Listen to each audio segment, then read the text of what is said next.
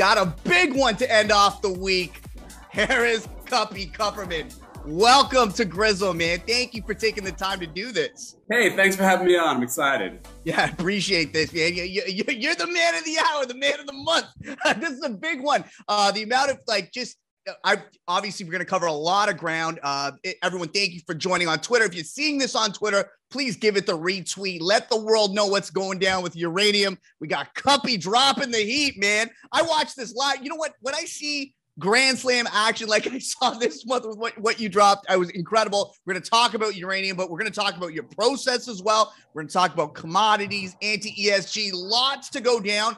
I'm following Twitter. I'll be following that, so you can drop questions. I'll try to weave them in as we see them, and also on YouTube, same thing there. Guys, hit that like. Let people know what's going down. Let people know the uranium trade is on. Cuppy, what's happening, man? Thank you. So first of all, you're president of Praetorian Capital. You're author of the phenomenal blog Adventures in Capitalism. If you're not signed up for that, go sign up. AdventuresInCapitalism.com, and you are the publisher of Cuppy's Event Driven Monitor. Thank you for coming, man. Hey, thanks for having me on. I appreciate it, really do. Yeah. So I thought for folks who don't know, would love to get some background on how you look at the world from an investing lens. If inflection and event-driven investing is how you categorize your style. Let us help us understand what that exactly is, and just flesh that all out for us and your process. Yeah, sure. I mean, look, there's too many computers in the world. There's too many smart people. Anything that's happening in the world, it's on the Bloomberg already. It's all everyone knows what's going backwards, and most people know what's going forwards. The opportunities are in situations where there's an inflection, where the data isn't very clear, where in the business, whether that's change in cyclical business, where the commodity price, or a secular change, or something that changes the cap structure, something that changes the new CEO coming in. If you're looking at it's changing, something that's changing dynamically, and you're saying this company's going in a different direction because the Bloomberg can't see that, you can't model that, you can't figure it out. The best case, the worst case, the middle case, they're too wide. That's where the opportunities are these days. And and identifying that is obviously is that an art that you've really honed through the years? I know you have the event-driven monitor. Help us understand how you find those squeeze points, because clearly, and I think one point that you've stated, which is phenomenal, that whole idea of lazy capital, right? Having you don't want to be stuck on trades that aren't doing anything for you, and that as an investor matures, that's one of the challenges everyone deals with. Well, everything I do, I want to have a big, strong tailwind. If it's going nowhere, it's tying up my money. Look, how I've done this, I've been doing this for more than 20 years. I've just seen these cycles. They repeat over and over again. We're going to talk a little bit about uranium. This is my second uranium cycle already, Right. 10 years from now, I'm going to have my third cycle. This stuff just repeats. And you have to know where you are. Well, and the big difference between you and other uranium bulls is that you'll come in and out of the trade, which is very different than that, uranium Bible thumping. I'm in this forever, which again, both sides are, everyone adds to the market, but you take a real tactical view on commodities and investing in general. Yeah, you need to have a catalyst. Otherwise, it's dead money. Look, I know a lot of people have been talking about uranium for 5 years. It was a great trade 5 years ago. It just went nowhere. You needed something to unlock the trade. You needed something to make it start going. And when you see that, that's when you get in. And I think I've just been good at finding when these things inflect. Like I said, I've done this a long time. They kind of all follow a similar pattern. And, there's nothing wrong with waiting for the inflection. Right. And right now, so you had that great Bitcoin trade. Maybe talk us through where your head's at right now in inflection investing, where you're seeing the opportunities. Obviously, we're going to get onto uranium, but how you're viewing that lens today. Well, I mean, inflection investing, I think the biggest opportunities right now come from where the world is cycling from 30 years of interest rates declining to a period with inflation. I don't think most of the world's ready for it. And most people might be doing first order effects, but no one's looking at second and third order effects. And there's going to be squeeze points. There's going to be huge opportunities. Remember, everything the government touches goes to crap. Yeah, that's right. Said it. I think it's a great quote. I mean, it's so simple, but it's so true. And so if the government's going to go out there and start meddling with stuff, and they're going to play with COVID and germs and employment and stimmies, as they start meddling and doing dumb things, there's going to be other places you can make money. It's so easy. You just have to sit there literally with some friends over beers and say, if the government does this, what happens 6 months later? Yeah. It's so easy. That's and right. so, but most of the people on Wall Street, they look at the world linear. Yeah. Apple sold this many phones last year. They'll sell this many more this year. I mean, the 13 is out. It's the same as the 12. Do I need another phone? Like, and there isn't they look at these. And there isn't even an extra camera. It's crazy, right? But what they do is they build their spreadsheet and they just kind of go forward, and they go forward another year, and that's great. Apple's been great for people. It'll be great for 10 more years. What I do is really try to say what's going to happen next quarter and how do we get in the way of it and make a lot of money. And, if the government's going to be doing stupid things and they seem a lot more aggressive lately, then that's where the opportunities are. And so, that's where I'm putting my capital. And I think most guys on Wall Street, they're still just thinking, 10% growth, this year, next year. It's not for me. Yeah. And this, one thing you've stated, it's just that previous lens of compounders. I'd love to get your take on compounders versus, being far more dynamic. How do you view like compounders in this new age of inflation, which I think I completely agree with you, where people are still about to digest this, like looking at power prices in Europe, people don't know what is in store for everyone right now, inflation wise. Well, I mean, compounders work when the world is predictable and the world grows a few percent every year. Yeah. It doesn't work when the rules change. I mean, does it work at 5% inflation? Does it work if oil goes to 200? Does it work if nat gas goes from 2 to 6? Yeah. Like, the world is volatile right now, and I don't think businesses can plan for tomorrow. We're just finishing Delta. We're going to have Echo, or we're going to have Lambda. Like, who knows? How do you invest in compounders? It's too weird and unpredictable. And so, I think what I'm doing is actually working a lot better these days. Right on. And right now it feels like there's just this inflation. How much legs do you think this inflation trade has specifically as you think about commodities? To me, it feels like we're still relatively early innings, third. We've still got a lot of digestion to do before monetary policy catches up, if it ever will, in a reactionary way. Yeah, look, I don't think monetary policy is catching up. I mean, they're still doing QE, and look around you. I mean, my friends are calling me Cuppy. You were right. You were talking about inflation 5 years ago. Everything went up 30% this year. Like, what are those assholes doing talking about 3%? It's crazy. Right. No, I don't. I mean, the first step to fixing a problem is recognizing you have a problem. And I don't think these guys even realize that they've caused the problem. No, I think we're going to see a lot of inflation. Normally, inflation comes from too much demand. We have that problem. Yeah. I think inflation this time will be not enough supply also. You're going to get hit from both sides. Right. And maybe this is a good segue actually to that point around ESG, but I was telling Guppy earlier, I'd managed commodities, all the commodity resource funds, but also I'd done sustainability and ESG. And I know a lot of things you're talking about in terms of just investors leaving these sectors flat out, and the increase of cost of capital in these sectors. And ultimately you just haven't seen the investment in the ground. That's been a huge problem. Yeah, I mean, let's look at oil, okay? Because that's the big daddy that drives it all. Pirates took over ExxonMobil and told them to stop drilling. A court took over Shell and told them to stop producing oil. Yesterday, Los Angeles County told everyone to stop producing oil. If you start whack-a-mole going around and telling everyone to stop producing oil, what do you think happens in 5 years? There's not enough oil. It's sometimes investing is so easy. Yeah. And look, I mean, why was it so successful last decade that there was too much and the price of oil got really cheap? It's because interest rates went low and everyone went looking for yields. They all went to the Permian and they bought these, high interest rate bonds, and the guys kept drilling for oil because the money was free. Yeah. And, eventually that game ended, but that's why we had too much shale. They gave the money away for free. Well, now there's no money available. I mean, so many funds these days are ESG funds. They can't even own oil. No. I mean, who's going to fund the next oil well? I don't know. Right. And Congress is now talking about telling crazy. I mean, where's the money going to come from? Right.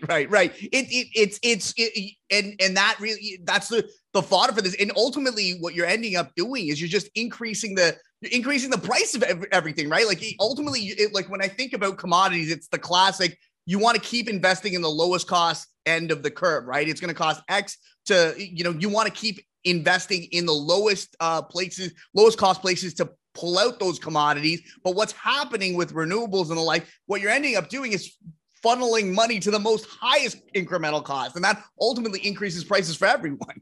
Right. It's a disaster. Look, I think commodity prices are going to go up. And this isn't just, oil. I mean, let's look at like lithium. Right. It's hard to get a permit to build a lithium mine. That's a green energy. That's a green commodity. You can't even produce that. I mean, how are you going to have EVs if the lithium costs too much? So it's everywhere. It's not just oil and coal. Everyone likes to those are bad boys. But that's right. You can't even get lithium. You can't get a lot. You can't uranium. It's hard to get a permit to produce uranium. That's no carbon electricity. How are you going to charge your car? They've screwed up the entire periodic table of elements. It's just crazy. It's like literally you could put a position on every one of those elements. And that's probably a reason that's probably the new index investing, periodic index, right? Periodic table. Look, there's a reason my funds had a great year. That's right. Well, we're commodity bulls, specifically copper. But so I'll say flat. I was watching this uranium trade play through, and I'm like, damn, it just kind of hit me like a ton of bricks. And then I was talking to Scott, and we were like, listen, we got to swing into natural. I just felt like it was a tough spot to get into uranium just, over the last 2 weeks. And I just felt like it was just moving. And I felt, listen, I got to get into natural gas in a meaningful way, but it's been incredible. What's happened. It's like every successive day I'm like, there's base loads going up 50% in Germany, or, there's every data point is just flagging, red. The more recent news is fertilizer production, right? Curtailing fertilizer production because natural gas prices are so high. We're compressing this. Like the impact period is so small right now. It feels like this could all happen in quick succession. I think it's just going to keep going. I mean, this is the early innings, In the end, people got used to knowing that their lights would turn on and that, gas will be $2 a gallon. People just got so used to it. And the politicians didn't realize that the mistakes they made last decade would take a decade to finally matter. But that's the latency. And when they go to fix it, it's going to take a decade to fix it. And they haven't even realized it's a problem yet. They're still making it worse. No, I think this is a great long-term trend. I think we're the early innings. It's scary. For sure. So can I drill into the uranium trade here? Just could you give us a bit of history on, you obviously had a long history with the commodity. Just give us the setup on where, how you got back into it, how you were set up before. Talk us through the playbook here. Sure. I mean, look, I played uranium 2003. It was great to me. I made a lot of money. And then, like all things with commodities, if the price goes up, they produce too much of it. And it was terrible for 10 years. And, I followed it because I made a lot of money. I know these things go in a cycle. So I followed it for a while, but it never felt right. And then, in 2019, Cameco, one of the very large mining companies, they took a couple mines offline. A couple of other mines, closed down because, when the price of uranium goes to 25 and it costs 50 or 60 to produce it, eventually you go bankrupt. That's how the process works. And so they closed the mines. And global production right now is about 125 million pounds. There's some secondary supply, let's call it 150 total. And global demand is like 180, 185. It's about 30-ish million deficit. And they're building a bunch of nuclear power plants. By the end of this decade, it's over 200 million they need. Remember, we produced 150. And is that so? I followed utilities in North America and Europe, and specifically North America. It's just been really hard to get new nuclear plants for a lot of the same reasons. You have the NIMBY, be it mining, be it pipelines, but it's impacted nuclear as well. Is that all emerging market? Is that China predominantly? That's mostly China and India, but there's other countries. UAE just turned one on.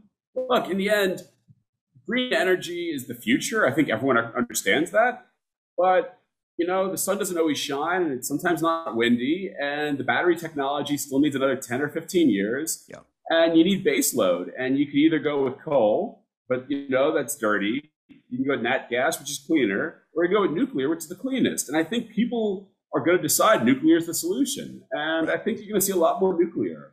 It's inevitable, I think. Yeah. And so what you're seeing is countries that need power because their population needs more power, they're going to keep building nuclear power plants, which is why, uranium demand is going to keep growing. What you're also seeing, though, like Illinois, they just announced that 2 nuclear power plants that were supposed to close down this year, they got extensions. Right.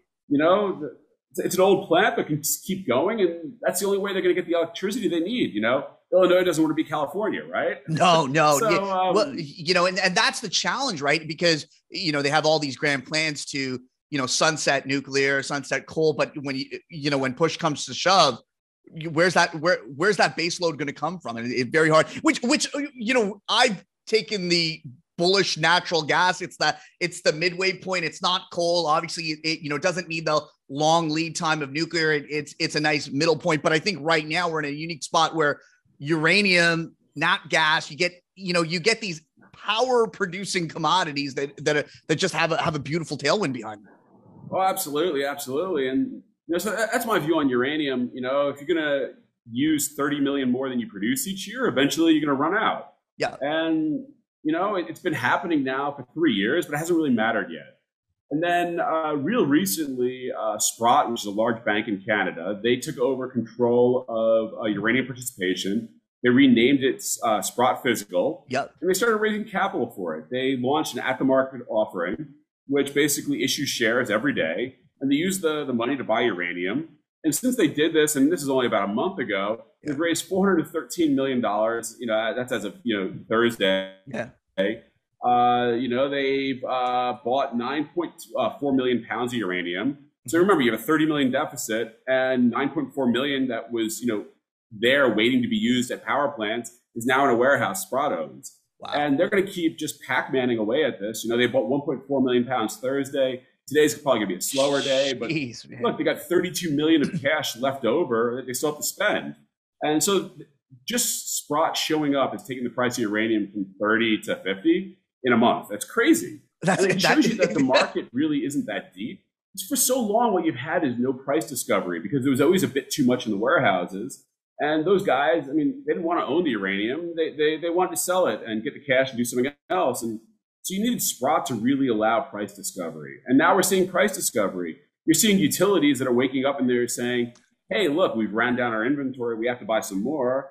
And, they were waiting there for 25 when, uranium was at 30. And every time it go down a few dollars, they buy a few more pounds. Suddenly they're saying, hey, we have to pay up. That's what changes in a bull market. What I've done very well in my career is I look at assets that are down a bunch. They usually, they kind of get sleepy. They trade in a small range. They kind of bounce around, do nothing. People stop talking about them. Yeah. I wait for that first moment, it's this little range. That first moment, it pokes its head up a little. And that's when I get excited. That tells you something's changing the trend.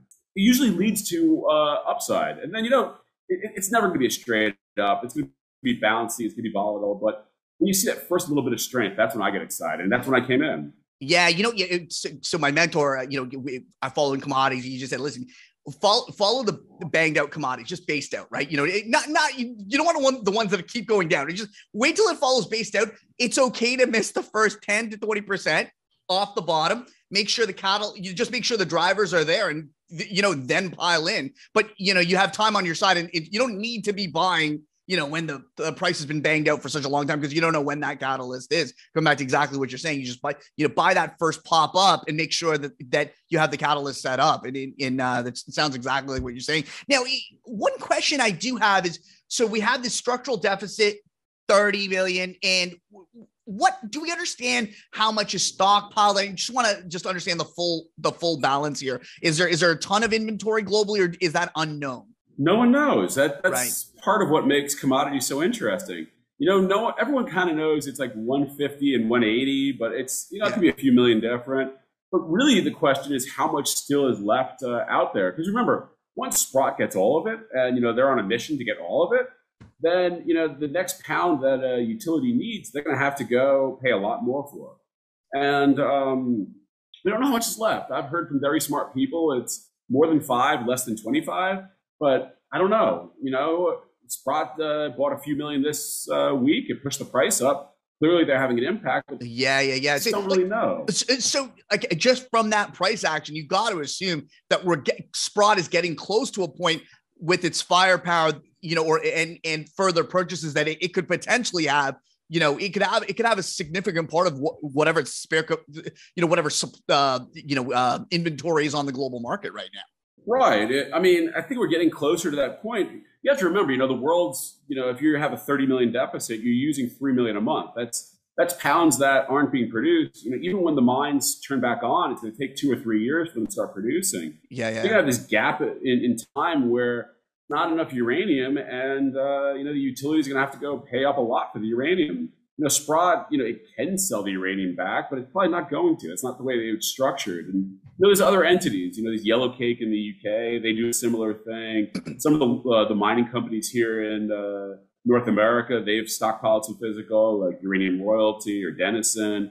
And then you have you even have some of the companies like Cameco, which are almost short uranium in a way. They've sold forward uranium that they don't produce. They were planning to buy it in the open market, and they're going to have to go now into the open market like they were planning, but pay a much higher price. So that's just added kind of buying. But I think you're going to see something of a squeeze. In the end, there's a couple $100 million gap of demand versus production over the next couple of years that is going to have to be filled somehow, and I don't really know how it's going to get filled, especially if Sprott's out there buying 1 million pounds a day. Right. That's just basically making the short interest. If a utility doesn't have contracts in hand to buy uranium, and they don't have uranium in hand, they're kind of short uranium, right? Because they have to go into the market and buy it. It's almost like a short. So, it's just basically making the market shorter. And you had a great line there about the psyche of a utility operator who I know very, very well. But they are quasi-government employees, right? They don't want to take career risk here, right? Right. I mean, look, no one gets a bonus for getting uranium at 30 versus 35. You have a plan. Your board of directors says when you're going to go buy it, and they tell you not to run out. Obviously, I mean, you get fired for running out, though. Right. Yeah. You don't get a bonus. So all of a sudden, physical's at 50, and some of these utility guys are waking up. They're saying, "What's this Sprott thing?" They hadn't even thought about it. It's been going for a month now, and it's buying all the physical they were counting on, and they hadn't even thought about it. And so when we put it all together, where we're sitting right now, high 40s, 49, 47. How does this play out? Is this like a quick squeeze just with Sprott in the market every day? I'm just trying to see and where do you ultimately see this going? I think this is going to last a while. Look, the big mine that needs to restart is McArthur River. Mm-hmm. If they flip the switch today, I think it's 2 years before you even get it going, and it takes 3 years to hit nameplate. And that's if it all goes right, and it's never going to go right. So you have this period of time where there's no new supply coming. And, every minute that goes by, uranium's getting used up, Sprott's buying some more, Yellowcake's buying some more. I think this is going to go on for a while. I mean, look, it's just gone from 30 to 50. These things don't go in a straight line. It's probably going to pull back a little. I mean, it's almost inevitable, or maybe it consolidates. I don't know. But I really do think this keeps going, because if Sprott keeps going out there and they keep buying, I don't know where that's going to come from. And it's going to probably come from a higher price, where someone that already owns it says, okay, I'll give it to you. And eventually you're going to have the utilities that are going to come into the market, because they do it every quarter. And they say, we need 100,000 pounds this quarter. And then they go, oh shit, uranium went up. And they don't care, the actual cost of uranium is 1 or 2% of the cost of power. They don't really care what price they pay. They just pay the price.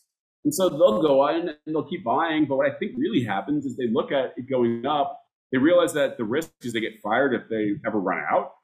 And instead of buying the normal 100,000 they buy every quarter, they go buy 1 million. And they also just basically start fighting for pounds just because they don't want to run out. They take their inventory. If you look at the last cycle, we had some mine floods. And what happened is a lot of utilities panicked and thought they would run out of uranium. They all went into the market and bought way more than they ever needed. Okay. And the end result is you have this glut that's taken a decade to go away. I think the same thing will happen. These guys will go buy more than they need, and they'll just basically squeeze each other. I mean, that's how you got uranium last time, going from $12 to 150. Right. So you're seeing that setup right now. Like the tea leaves are pointing for that kind of, where utilities are like, I'm just bidding. I'm in the market. I'm just bidding. I need it. Right? Not yet. Okay, not yet. Not yet. The utilities don't know what's even going on. I mean, apparently one of the utilities called up Sprott and they asked what an ATM is.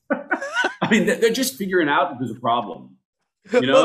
But look, if you're a utility buyer and you're watching and you have to buy some and you wait, okay, the price is 30, let's wait. Oh, it's 27. Okay, let's get a little. It's 25, let's get a little more. It's back to 30, let's not buy any. They've been doing this for 10 years. They just got used to it. And so they're not used to having to chase. They're all saying, okay, that's a bunch of day traders, let it go away. In 3 months, we'll be back at 25. It'll take some time for the psychology of the utilities to change and have them start saying, hey, wait a second, we have to pay the market. It's not coming back.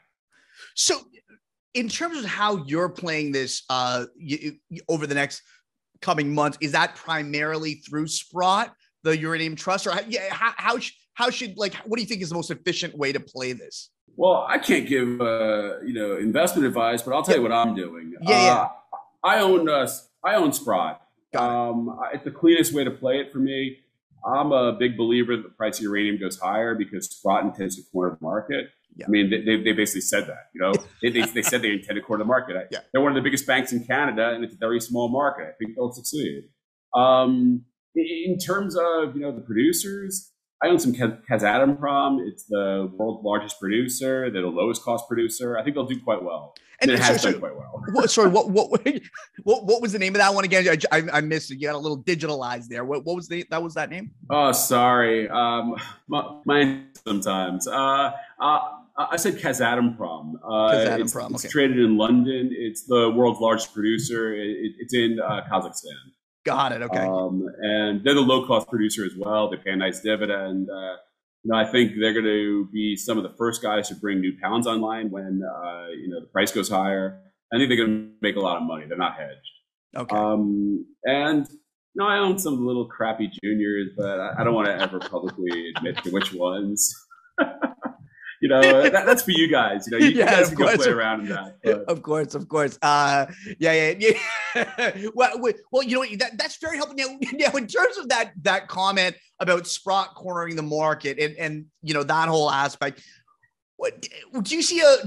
Does it ever get to a point where utilities just cry wolf and say, hey, listen, what Sprott's doing is, it isn't very nice. And, this is a public good. Do you see that situation arising?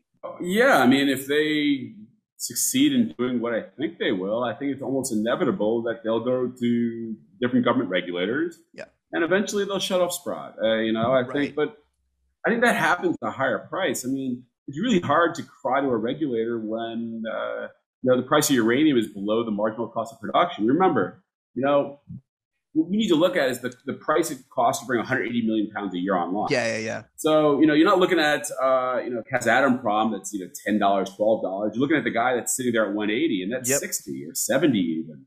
And so, the price is to go up 50% more just to, have those mines break even, but no one's turning on a mine and spending a lot of money to break even. So you really need 100 for, some guy to go to his bank and say, look, we're going to turn this mine on that's high cost. And so, no, I think you're going to need a much higher price. And, I think, these guys need to be making way too much money for the government to step in. So you have some time here. Okay. You probably have quite a lot of time, actually.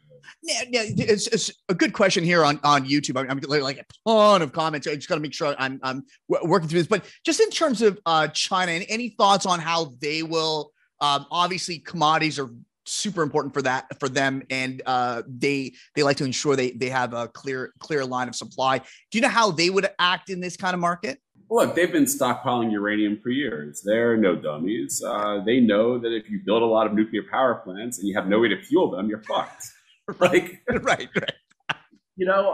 Unlike our government that has no plan and they really can't make it from lunch to dinner, those guys have 5-year plans. They have 10-year plans. They're stockpiling uranium, and if the price goes up, they have enough uranium. They're not going to care. They'll probably just keep stockpiling it. Yeah. Remember, the cost.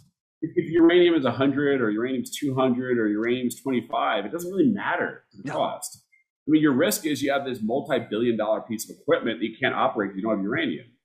And so, no, I think the Chinese will just keep stockpiling. And I don't think the Chinese are going to turn around and sell it for a profit because there's not enough money involved in it, versus, the risk of running out of electricity. Yeah. Which is basically they're an industrial production powerhouse that's what you're risking here, right? You don't want to get speculative on stockpiling. So you want to make sure that you keep the power on.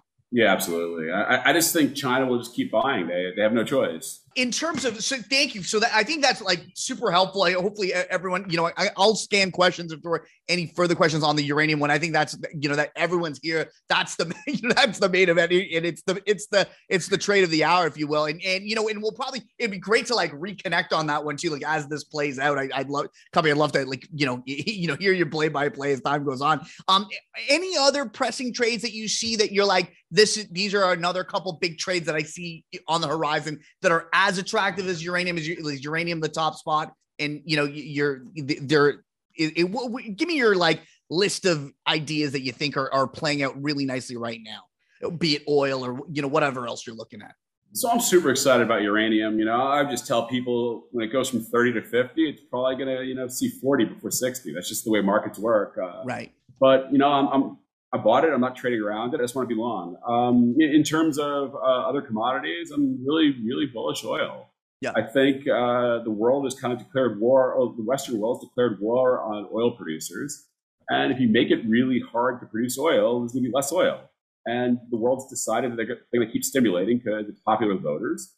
And so the demand for oil will keep going up, and the supply will stay constant or go down. And eventually, it's going to be a problem.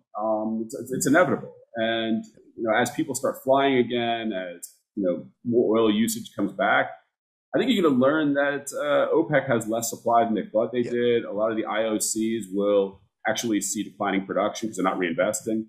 A lot of the shale guys aren't really reinvesting. You have to invest now for oil in 5 years. Can I ask you a question on the shale, right? Because obviously, we've seen a reduction of production there. But again, debt was a huge part of the reason it really became prolific. And when you look at yields right now, are we seeing a strike right now among debt investors not giving these guys any more capital? I'm just kind of curious why we're not seeing, money flowing back. It doesn't have to be equity per se, but I'm curious why debt investors aren't kind of like, hey, here, I'll give you this for what? I'm just kind of curious what, Because, hundreds of billions were lost. Right. These guys literally drilled holes. And they put $1 in the ground, and they waited 5 years. They took 50 cents back out of the ground. And meanwhile, they took the money and they blew it on fancy jets and partying, and they just wasted billions of dollars. People aren't giving them any money. Well, it's kind of hilarious. But debt investors were getting bamboozled by half cycle economics forever. I guess it takes a certain amount of money loss to finally click in, right? I guess it must be that right now. But also think of who the debt investors are. They tend to be mutual funds, pension funds. Those guys aren't allowed to own oil bonds anymore, because of the ESG thing. And so who's going to buy it? It's going to be someone like me who runs a hedge fund, and my return profile. I need to make good money. I'm not going to show up at 6% or 8%. Right. You got to give me something with a 2 in front of it to even get me excited, and it better be convertible as well. This is my return profile versus my other opportunity set. And so the cost of capital has gone up a lot. And I think a lot of these energy companies realize the cost of capital will keep going up. And they're really focused now on not growing, but on using the cash flow to pay down debt, eventually pay dividends. They've pissed off people for a decade. It's it's not just 2 good quarters before they win back the love. So I think it's going to go a lot slower. I also think they've drilled a lot of the tier 1 inventory. I think that a lot of the energy service companies, they beat up these guys so bad. Yeah. And so they stopped investing in, frac stacks and drill equipment, and let go of crews. I think when they reboot this, their cost structure is going to be higher. You don't have this cutthroat competition anymore because they bankrupted everyone. Right. And so I think, those wells are going to, lateral feet are going to cost more. It's going to basically take your break evens higher. It all makes a ton of sense, right? It's just once that starvation of capital happens, that's when, you come back to your break evens higher. Like it basically right sizes the industry. And the industry's got to go through it. That point you made about dividends is interesting.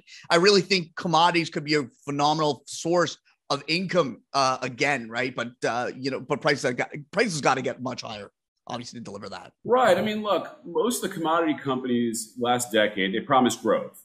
They said, we're going to grow our, barrel production. We're going to grow, whatever the metric is. And they all went bankrupt. Now people say, show me the cash flow. If you want capital, I want a dividend. It's not about growth. I mean, shrink into your dividend if you have to, but give me that dividend. And I just don't think you're going to see a big supply response in the U.S. I mean, besides, we talked about it already. Los Angeles, they don't produce much oil, but they're the first of many to just say, okay, you guys are done here. They cancel, but they're canceling pipelines. Look, the price of nat gas has gone crazy. America is so lucky to have the Marcellus because it's some of the cheapest nat gas in the world. They can't produce any more of it because they can't ship it out. It's the dumbest thing possible. It's just ludicrous.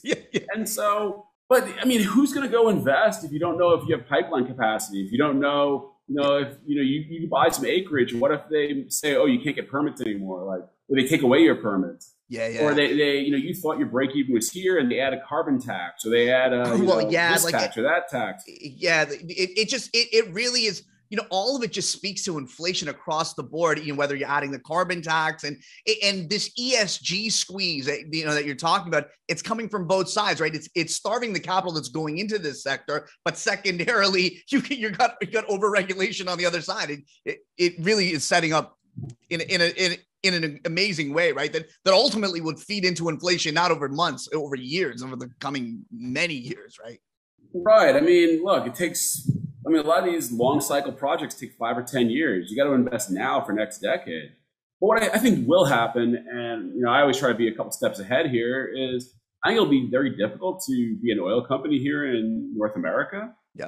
I think the oil companies and the capital, they'll go to places where no one cares about the environment, where, poor countries, there are no rules, people need jobs, people need money, and I think you're going to see this go offshore because, what we learned about poor countries is they change the rules all the time on you.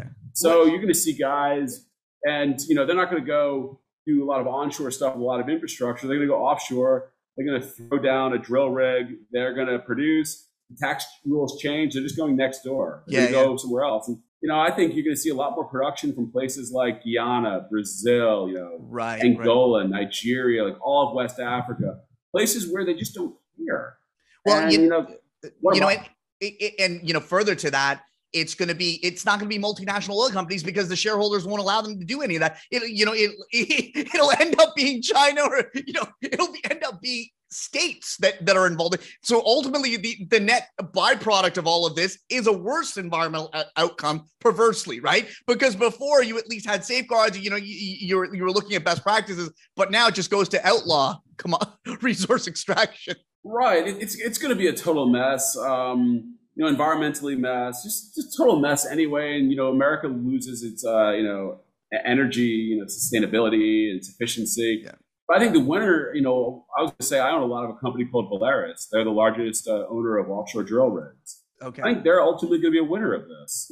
That's kind of where I'm putting my money. I think oil prices go higher. I think drilling economics offshore, stay the same, get better. I think they lease out their whole fleet. Right now, a lot of their fleets are doing nothing. And I think they make a ton of money. And you can buy a bunch of this equipment at 10 cents on what they paid for it.